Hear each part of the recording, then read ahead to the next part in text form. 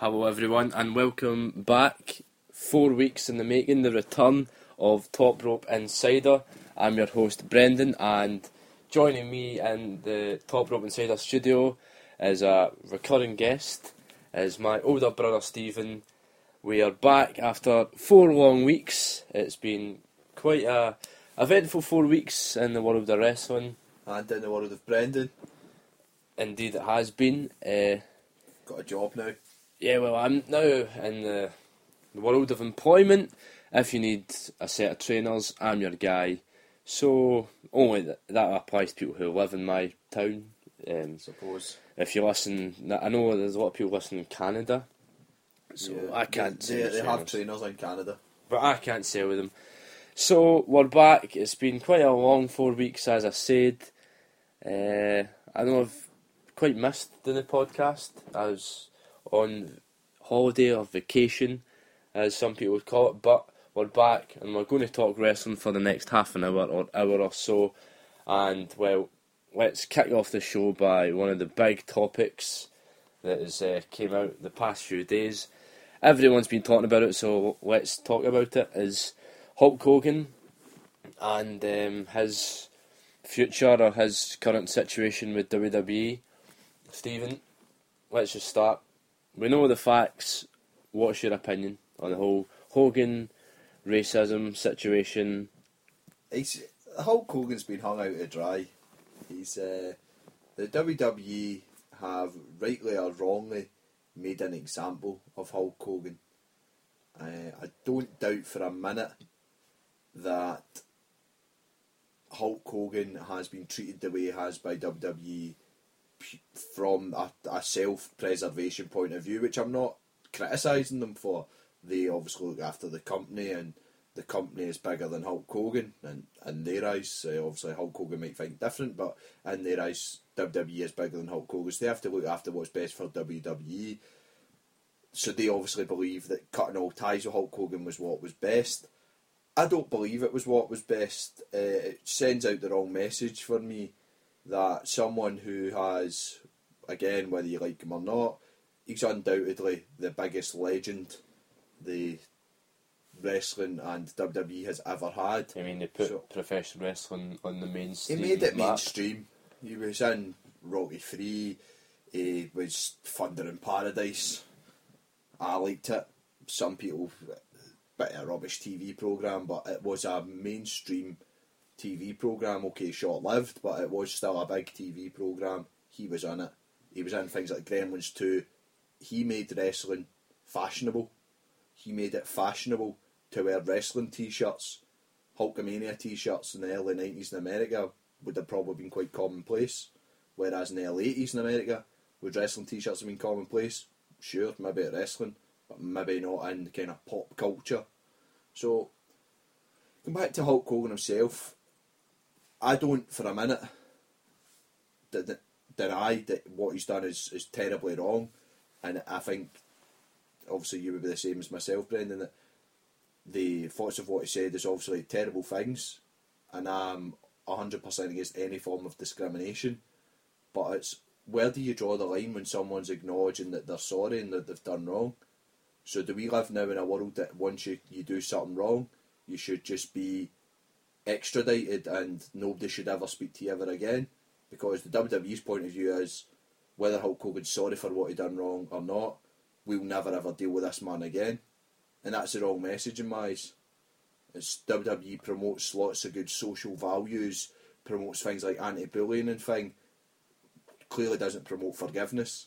Because to me, I think what Hulk Hogan done, yep, as I said, terrible thing. What he said or what he's alleged to have said, I've not heard any of the clips, but what he's alleged to have said is obviously a terrible thing. But Hulk Hogan, I don't doubt, knows what he's done is wrong and is sorry for what he's done. So I don't think he deserves the treatment he's getting. And what I would add as well is that I don't think if Hulk Hogan was still the top performer, the top earner, the one making all the money for the company, I don't think he would have been treated exactly as he was. He might have still been suspended or whatever, but he wouldn't have been taken from all parts of the website, etc. Well, we can end the podcast there. No, my opinion on Hogan is this the exact same. You hit the ball there, but going so extreme as to taking rock and wrestling off the network. What I found surreal about the whole situation was TNA did the exact same thing in removing all the Hogan TNA merchandise off their shop, all information Hogan. It's like Hogan's now been deleted from professional wrestling as a whole, as it seems. I mean, I know he's someone that often pops up in the podcast in numerous ways, but for example, somebody like Chris Benoit and what Chris Benoit done and the treatment he got for the WWE. Now, I'm not for a minute saying I disagree with the treatment he got, but he get eradicated from history. Hulk Hogan's the same treatment as Chris Benoit. Same with CM Punk's not deserved it either, but Hulk Hogan's the same treatment as Chris Benoit, and when you look at that, I mean, there is a difference. There's obviously a clear difference. Hulk Hogan, from what he said and from what's come out after it, the man knows he done wrong, and the man has openly apologised to say that for any offence he's ever caused anyone, he's really, really sorry. There's not much more he can do. Sometimes in life, to me, sorry's good enough. I think Hulk, that was poor, but sorry's good enough. So, racism is not something that I particularly deal with on a daily basis. Just living in the west coast of Scotland, racism's not something that's quite high in the social spectrum, but sectarianism is, and bigotry is. So what I would say is it's something that perhaps, if you put it that way, it's something that I would say perhaps on a daily basis at times in my youth is something that came up daily. Sectarian comments and bigoted comments, and people that have made them perhaps to me in the past, if they apologised for them, I would have forgave them. So if Hulk Hogan's making racist comments and he's deeply sorry for doing so, and he now understands why they're wrong, then what more can you ask from them, man? Well, I think we can draw the line with the Hogan situation there. We've said our bit. I'm still a Hulkamaniac. No, and that's the thing. Although what he said, it's come out. He said 8 years ago. Whether that's true or false, but he was a hero to most kids in the 90s, most kids in the 80s. He's still a hero. I mean, if what had came out and he hadn't came out in the way he has so apologetically and so sincerely apologetic, then I would understand the treatment of him and why people would be saying he's not a legend anymore and things like that. But that's what I'm saying about forgiveness. When someone does something wrong and acknowledges it and is sorry and knows why they've done wrong and they know what they need to do to make it better, to me that's the best you can hope for. So what are the chances of seeing Hogan in a WWE ring again? I think given his age and given how publicly they have washed their hands of him, probably never, which is a real shame. He was building towards the fight at WrestleMania 32. He was building towards... Apparently so, yeah. We'll never see Hogan in a WWE ring ever again. Probably never be able to buy another Hogan action figure. They'll probably stop all those great figures that are getting released. Better go up to Smythe's Toys. They've got the Defining Moments one on sale. That price will go up now.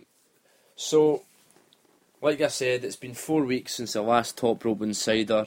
So much has happened. We have a new Mr. Money in the Bank and the Celtic Warrior Sheamus.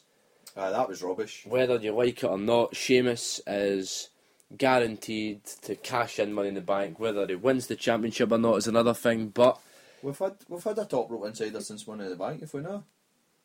Because I'm pretty sure before Money in the Bank, I described Sheamus as making up the numbers, and then I had to apologise on air to say, maybe he wasn't making up the numbers.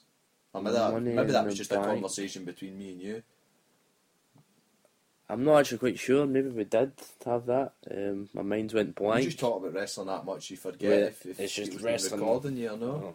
So let's talk the start of next month. We have the biggest party of the summer But let's not forget, we had a pay-per-view before SummerSlam, and was WWE Battleground. It's been running for 2 years now, Battleground. Something like 2 or 3. And one of the biggest parts of Battleground, if you haven't seen it already, which was quite shocking because I was down in Martin's house, who is a regular guest, though he's not a regular, he's been on the podcast once. He'll be making an appearance on the podcast next week, or this week. He will be on it this week, which was quite shocking. Martin had not watched Battleground. I think you should get Martin to host the podcast one week. Right. Me and Martin will be on it. I'm all like a retro podcast. And where's my place in that? You push the button and stuff. So, technology. You're good at the technology. Martin, whether you're listening to this, have you still not seen Battleground? That's a really good example though, because people like Martin used to never go a day or 2 days after a pay-per-view without seeing it. Me and Martin would watch a pay-per-view on a Monday night after the pay-per-view on the Sunday. If I couldn't make it to Martin's, I would watch it in my house, or I'd watch it on Tuesday and then we'd speak about it on the Tuesday, for example. But we would never go a couple of days after a pay-per-view without seeing it. But that's how disillusioned some of the fans have got now. That the lack of interest. They're going like weeks. Some fans are now going proper long periods of time and going, I might watch that pay-per-view now. I was the same. Raw, I would never not watch Raw.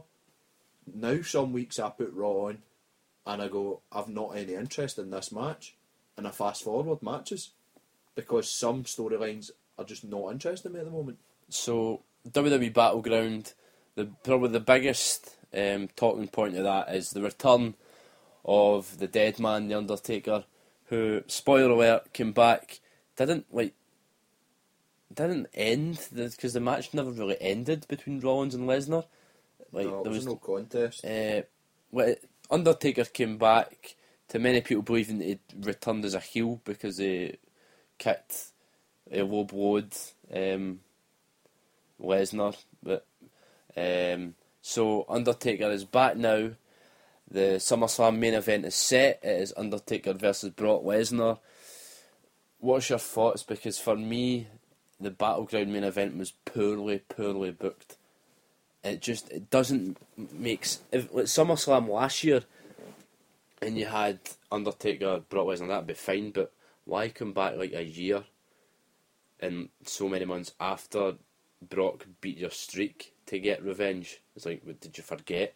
Like, he broke it, like, I need to go do something, baby. To me, the answer is, though, from a logical point of view, is they obviously don't want Brock carrying the title at the moment.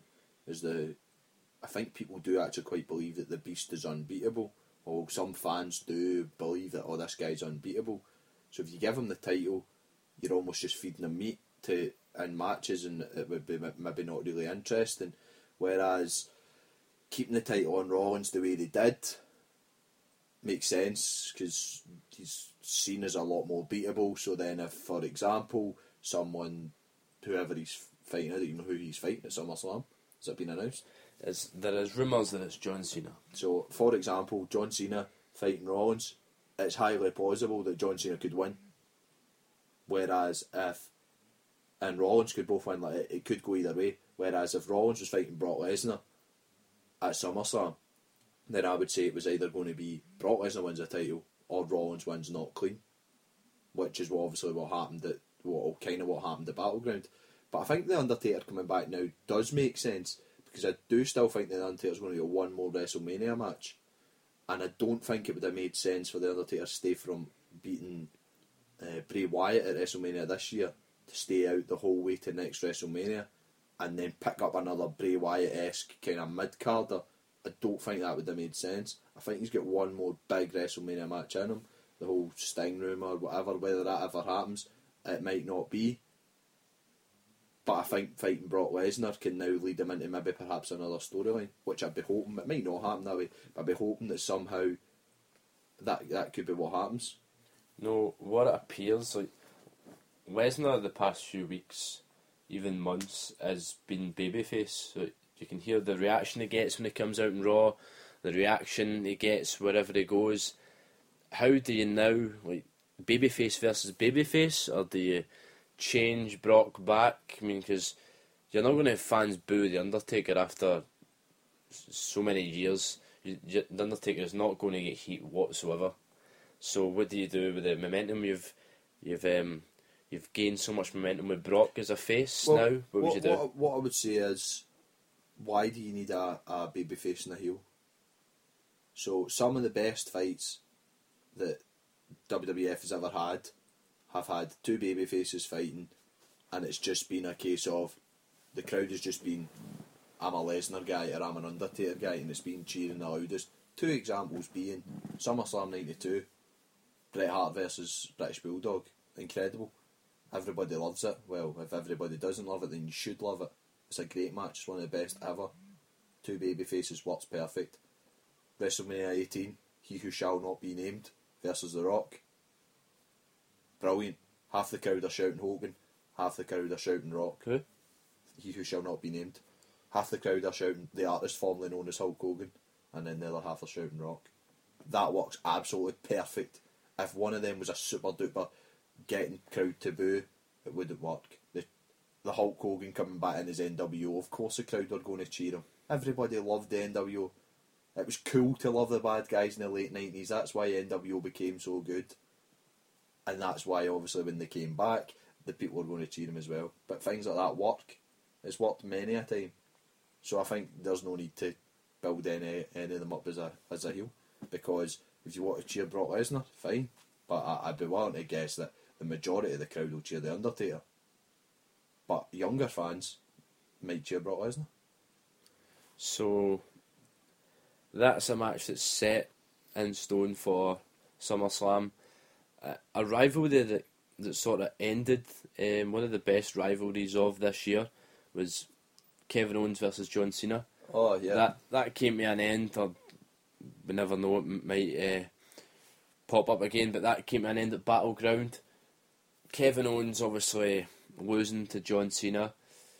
Where do you see Owens going from now? It looks to me like a lot of people are saying, oh, John Cena buried another up-and-coming superstar, buried another one. But to me, he didn't, because no matter if Cena came out on top, he still made Owens look so strong. Well, what I would say is, yeah, exactly what you're saying, I think's right.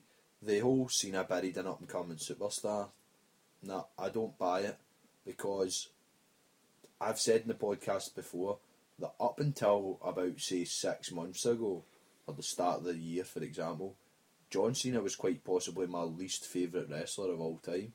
He was like Hulk Hogan, like moveset wise, but less inspiring charisma wise. That's what I felt he was.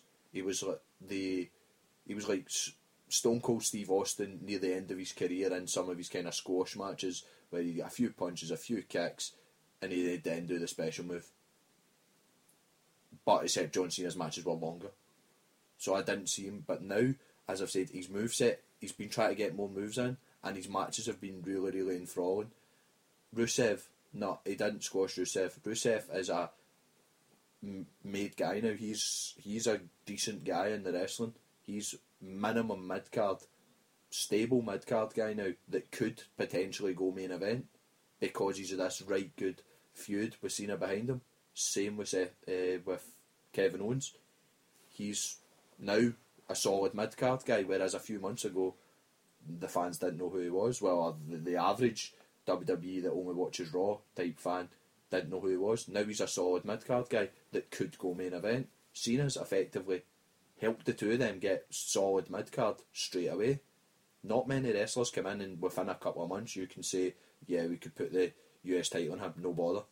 And you could put US title on Rusev, obviously had it already. You could put US title on Kevin Owens, no bother. And I just think that Cena's, whether it's been him or creative control, whatever way you want to put it, the idea of doing that with two of him's actually been quite good. I mean, all credit goes to John Cena. That's now Neville, Sami Zayn, Owens, they've all come up to the main roster. Yeah, albeit that Cena beat Neville and Zayn, but there was match of like every single night on Raw. I feel that John Cena, whether it's the open challenge for the US title, it's match of the night. because he gets, now you feel when Cena's getting older, he's doing a lot more stuff that 10 years ago you'd never see John Cena do a Hurricane Rana or like a springboard kind of stunner. You never see John. It was just so kind of slow, same style of moveset. Now, that's what I was meaning about the whole kind of generic punch and kick type wrestler. It was predictable. It wasn't exciting to watch. But if anybody who's watched his big matches recently against, say, Owens or Rusev or whatever, and say it wasn't exciting to watch, then you're clearly not watching it for the right reasons. They were really exciting to watch, and whether or not you thought from the start that John Cena was going to win that match, there was multiple times in every match with Owens and every match with Rusev where you thought, well, hold on a minute here, he might get beat. Cena might lose this title, he might get beat. And if they make you think he's going to get beat here, then that's it, they've done their job, they've made it convincing that that guy can beat him, and that's what they've done. And what I think now, as Cena gets older, yeah, I know John Cena has always had a lot of haters, and he's come out vocal about that, whether it be on TV or in interviews, but now I feel that he's seeing it more, but now he's also seeing more now the people that hated him are starting to appreciate what he's doing for the business, and I think that's bringing out the better side of him. Yeah, no, I agree. So, we've talked about John Cena, we've talked about Kevin Owens, we've talked about Battleground. Well, the talking points of Battleground, you know, we had the Wyatt family returning, and Harper and Bray Wyatt, obviously. Where do you see now? It's rumoured that the Wyatt family are going to face Ambrose and Reigns at SummerSlam, possibly Sting as well, and they're looking to add a third member into the Wyatt family, obviously because Rowan is injured. Who fits that bill? Who fits the third member of the Wyatt family? I would love the third member of the Wyatt family to be Sting. That would be amazing if it turned out that the whole rocking and talking to someone and all that Bray Wyatt's done like a long time, if it all turned out that the person that Bray Wyatt always refers to and all that kind of stuff was Sting, and Sting was like this greater being to the Wyatts, and it was almost kind of Raven's flock type, but that could then lead Sting into fighting Undertaker, because the whole thing with the Wyatts and Undertaker in the past. I would love that to happen. I don't envisage it happening at all, but to me that would be the best way to get Sting on the roster, like properly, and having a match, because that's how to make him relevant to young fans, and I think that'd be really good. But I think the third member of the Wyatt family will possibly be someone unknown. And by unknown, bringing up from NXT. Either bringing up from NXT or someone who's maybe been in the past or something, but not a current character. Like, it's not going to be... I don't think it'll be someone suddenly coming out and being in the Wyatt family, because if you look at the amount of people that there are that could potentially do it... Well, you have the amount of people that gimmicks... So, throughout the years, you have just these mid-carders that their gimmick's dead, like... Fandango now, yeah, they've reinvented. He doesn't have the theme tune anymore. The best part about him. So his gimmick now is just, it's not the same. Adam Rose, yeah, he's still the kind of party gimmick, but like could be Curtis Axel. He needs a new gimmick. Yeah, well, he can't use his old gimmick, you know. I mean, the amount of times they reinvent some Curtis, the Hulk Axel Mania stuff was entertaining, don't get me wrong, with Mizdow,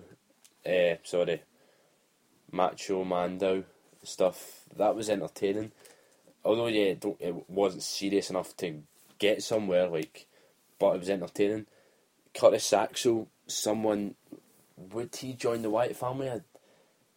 I don't see him, but yeah, again, they could surprise us. Some Kevin Owens, for example, could be that way, you know. And I think it was Martin that said this. Could be that kind of revenge type way from John Cena. Look for guidance to Bray Wyatt. I don't know when Rowan's back though, but I think the Wyatt family would be complete if you had Rowan in it, because I think the chemistry between Bray, Luke and Eric Rowan, that's what makes the Wyatt family good. You know, the stuff with the Shield last year. But we'll see. You know, Sting might just be a rumour. It could just be a 2-on-2. I would love them to make the Wyatt family like a proper big family. Like, my favourite stables of all time tend to be the larger ones. Like, so you had good big heel stables, like the Heenan family. There was 1,001 people in it at times. There were like an average of say 6-7 people running with them. The $1 Million Corporation, at any given time they had a good handful of people. The NWO, these proper gang mentalities. See if the Wyatts had like a proper, like almost the way the Ministry of Darkness was, with Bray Wyatt being like the leader, with like 5 or 6 kind of estranged character wrestlers, then it would add Bray Wyatt's credibility. You could have Bray Wyatt running like main event matches, and like 2 guys out the Wyatts or the Wyatt family going for the tag titles. You could have 1 guy that's feuding with somebody else. You could really build them up. Kind of like Nexus style Kind in of the like past Nexus, few years. like you could have a proper built up, and it could be that numerous different people fight with them. You could even get all the way to Survivor Series, and you could get a 5-on-5 with somebody. But I don't see that happening either. This is just what I would do if I get a shot at running it. Okay, so we've talked Battleground. Fair play. Let's talk about them. Give Divas a chance. Divas have had their chance, and last week on Raw, they stole the show. Oh yeah, definitely. With the debut, main roster debut of Sasha Banks, Charlotte, and